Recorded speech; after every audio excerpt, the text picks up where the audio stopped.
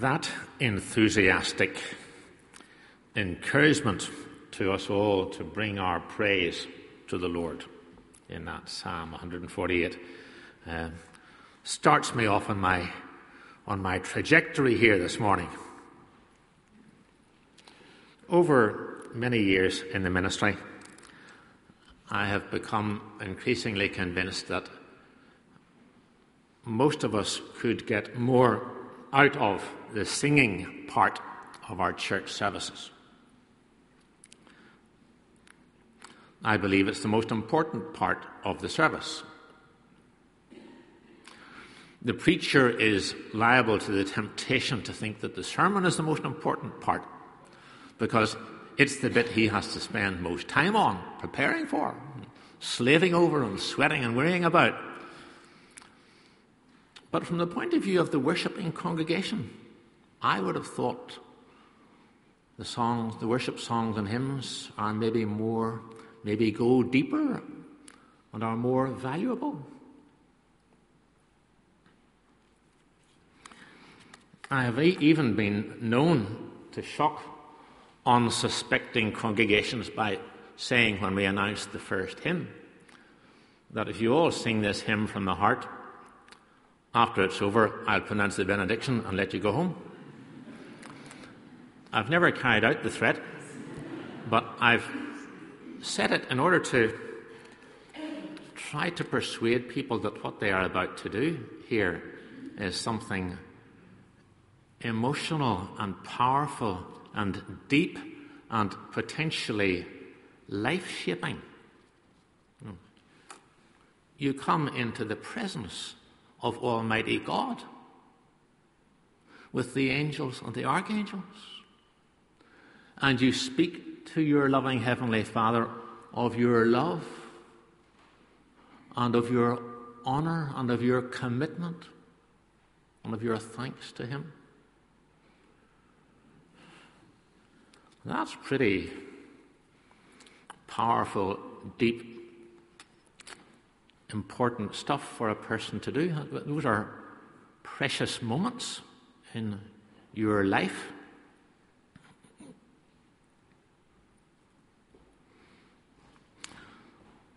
I suppose it comes down to us making sure that we know the meaning of the words of the hymns and therefore can think about them and can mean them. I find in many cases thinking about where the hymn writer or the songwriter got their inspiration from helps me to get into the meaning of the hymn or the song so that I can sing it with my heart.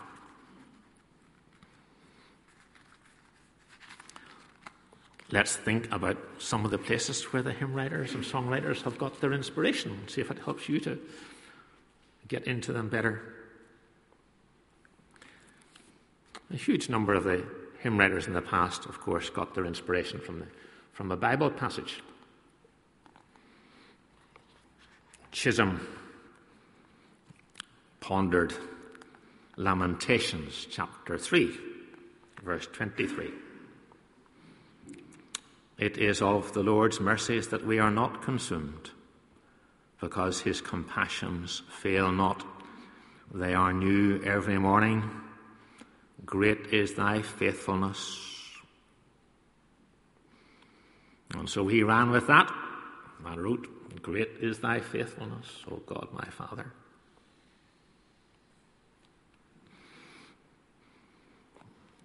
Newton, the converted slave trader, pondered Psalm 87, verse 3 in the King James Version. The Lord loveth the gates of Zion more than all the dwellings of Jacob. Glorious things are spoken of thee, O city of God. And so we have glorious things of thee are spoken, Zion, city of our God. Smith pondered Paul's words in 1 Timothy. Now unto the King, eternal, immortal, invisible, the only wise God, be honour and glory for ever and ever. But he ran with that one. So some hymn writers, of course, find their inspiration in the Bible. We would have to admit that sometimes hymn writers find their inspiration in the apocryphal books. Henry Light, Portora boy, pondered the book of Tobit, a passage from it. That was his inspiration for what we sang at the beginning of the service, Praise my soul, the King of Heaven. Mind you, he was even more inspired by his recent conversion. He was one of those ministers who was converted after, not before, he went into the ministry. When an older minister, they have their uses, you know, had long conversations with him. He had just drifted into the ministry out of a general desire to do good. Now, let's not knock that. That's all right. But this older minister said, you've got to take far more seriously Paul's teaching about sin and man's need of salvation. And you don't have far to look in that hymn to see that light had come through to an important new experience. It's in that dramatic third line, 4 past participles: ransomed, healed, restored, forgiven. Who like me his praise should sing? Some hymn writers got their inspiration in the good old shorter catechisms, which some of you are old enough to remember. There's a lovely hymn in most of our hymn books. I don't know if you sing it in Fitzroy. You should. Join all the glorious names of wisdom, love, and power. The hymn is saying that if you add up all the names and titles for Jesus, it's still not enough to sing my Saviour's worth. But what the hymn writer does is pick out a scheme from the shorter catechism which explains Jesus' work for us in terms of prophet, priest, and king. So we have verse 2 and 3 and 4 on Jesus as our prophet, as our priest, and as our king. There were those who got inspiration in the Apostles' Creed. Most famously and most wonderfully, Mrs. Alexander up there in Derry. Her husband was busy bishoping or archbishoping or whatever he was doing, and she only had 8 children of her own to look after, so she was casting about for something to do with her time. So she got deeply involved in work among children, trying to help children grow up in the Christian faith. And one of her numerous projects was to write hymns that would help children to understand the basic truths of the Apostles' Creed, and hymns that would appeal to a child's imagination and be concrete and pictorial. And did she ever do a good job? How would you help a child to understand Maker of heaven and earth? You know Mrs. Alexander's brilliant exposition. All things bright and beautiful, all creatures great and small, all things wise and wonderful. The Lord God made them all, the purple-headed. How would she help a child to understand, or to be real and pictorial about born of the Virgin Mary? She did a pretty good job here too. It's sung all over the world by grown-ups as well as children to this day. Once in royal David City stood a lowly cattle shed where a mother laid her baby in the manger for his bed. Mary was that mother, mild Jesus Christ, little child. He came down to earth from heaven. You can feel the explanation for a child. He came down to earth from heaven, who is God and Lord of all. How would she explain to a child, suffered under Pontius Pilate, was crucified, dead, and buried?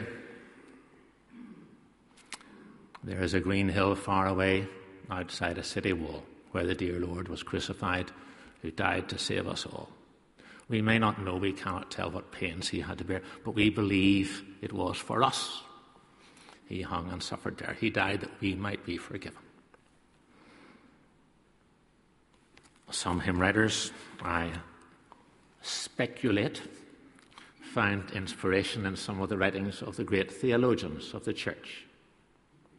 I speculate, see if I can persuade you, that when Graham Kendrick came up with Meekness and Majesty, which we've just been singing, I think he was reading a bit of Jonathan Edwards, the greatest of the American theologian philosophers. See if you think I'm right. Here's a bit of Jonathan Edwards, 18th century. I walked abroad alone. I think in those days abroad just meant out the door, really, in the fresh air or something. I walked abroad alone in a solitary place in my father's pasture for contemplation. And as I was walking there and looking upon the sky and clouds, there came into my mind so sweet a sense of the glorious majesty and grace of God, as I know not how to express. I seemed to see them both in a sweet conjunction, majesty and meekness joined together. It was a sweet and gentle and holy majesty, and also a majestic meekness, an awful sweetness, a high, great and holy gentleness. The appearance of everything was altered. If I ever get to see Graham Kendrick, I'll ask him, am I right in my speculation? But that's where it came from. So from all these holy, sacred sources, songwriters and hymn writers found inspiration to have an idea that they could turn into worship. People then could pour out their praise and worship to God. However, sometimes they found inspiration in rather less holy and sacred sources. Charles Wesley, possibly one of the greatest of the hymn writers, in the middle of about 1750 or thereabouts, in London, Dryden and Purcell had come out with their latest musical for the music hall. And the song in it that became the most popular song, the rest of the thing was forgotten about, but one song became very, very popular. Everybody was singing it. It was a patriotic song, the first line of which was, "Fairest island, fairest isle, all isles excelling." So I hardly need to tell most of it the rest. Wesley said to himself, patriotism, there are more important emotions and loyalties in life than patriotism. Fairest isle, England, yeah, was a pretty beautiful place, I suppose. How about love divine, all loves excelling? Joy of heaven, Jesus coming down to this earth. Come and live in us, fix in us thy humble dwelling, Jesus. May our lives then steadily be pray and praise you without ceasing, and glory in your perfect love. Finish the work you've done in us. Change us from glory into glory, as the apostle put it, till in heaven we take our place, till we cast our crowns before thee, lost in wonder, love and praise. I'm going to, this morning, give you now one specific example of a hymn and how I suggest it was composed, and we will then all sing it together. It's Crown Him with Many Crowns. In Bridges and Thring, I think we're pondering a verse from the book of Revelation. I think they were looking at Revelation 19. They were pondering John's vivid, dramatic, imaginative stuff. And I saw heaven opened, and behold, a white horse, and he that sat upon it was called Faithful and True. And in righteousness he doth judge and make war. His eyes are as a flame of fire.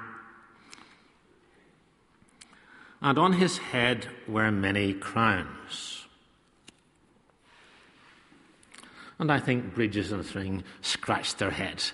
On his head were many crowns. You can't picture it. If you try to do so, it's grotesque. They would fall off. So the message, of course, for the book of Revelation is don't try to visualize. Think, what is John trying to say? What's he getting at here by suggesting that Jesus has many crowns? In those days, apparently, kings sometimes did have more than one crown. I don't know whether Her Majesty, our Queen, has more than one crown. But in those days, for example, the Emperor of the Medes and Persians would have had one crown for being Emperor of the Medes and another crown for being Emperor of the Persians. So what could John have been suggesting about Jesus having many crowns? So they, in a sense, suggest what John may have had in mind. And we don't know whether they're right, but I would have thought their suggestions has merit and is worth considering. Is Jesus the Lord, the King of life? How about if we see links between the book of Revelation and the Gospel according to John?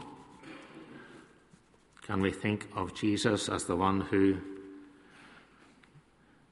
he who believes in me shall never die? I am the resurrection and the life. Jesus victorious over death in his resurrection and alive forevermore and giving life to all who put their trust in him.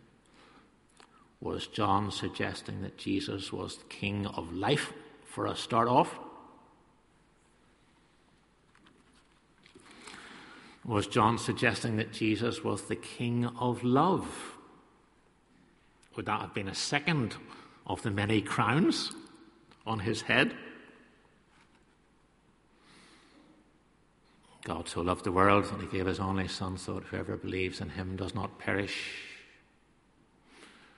Was Jesus the most loving person who ever lived? Does he deserve the name King of love? We might think of the Apostle Paul's most moving testimony sentence in Galatians about the Son of God who loved me and gave himself for me. Would a third of the crowns have been King of Peace, the Lord of Peace? The oft-repeated verse in the Old and New Testament, how beautiful are the feet of them that preach the gospel of peace. The Apostle Paul, therefore being justified by faith, we have peace with God through our Lord Jesus Christ.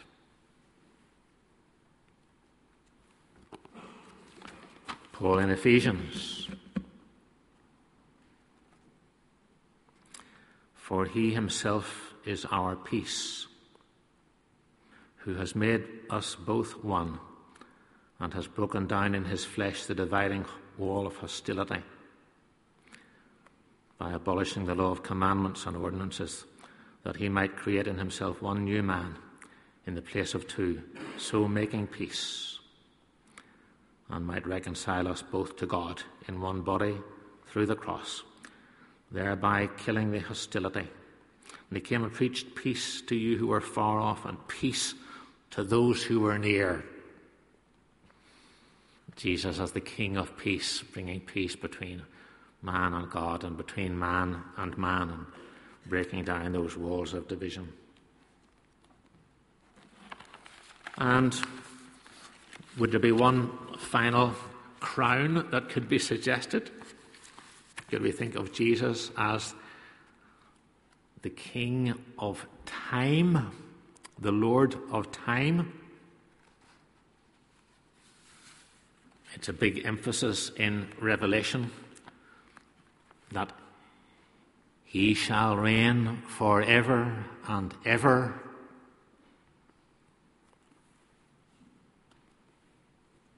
Time takes its toll on most things, including us. Jesus is untouched by time. He made it. He is Lord of it. He is King of time, the potentate of time, the expression that Bridges and Thring used. Your praise shall never, never fail through all eternity. So there we are. They thought about 4 possible crowns that Jesus might have had on his head in the book of Revelation, and they turn each one of them into a song of praise and worship for us to sing in our church this morning. In closing, let us pray together.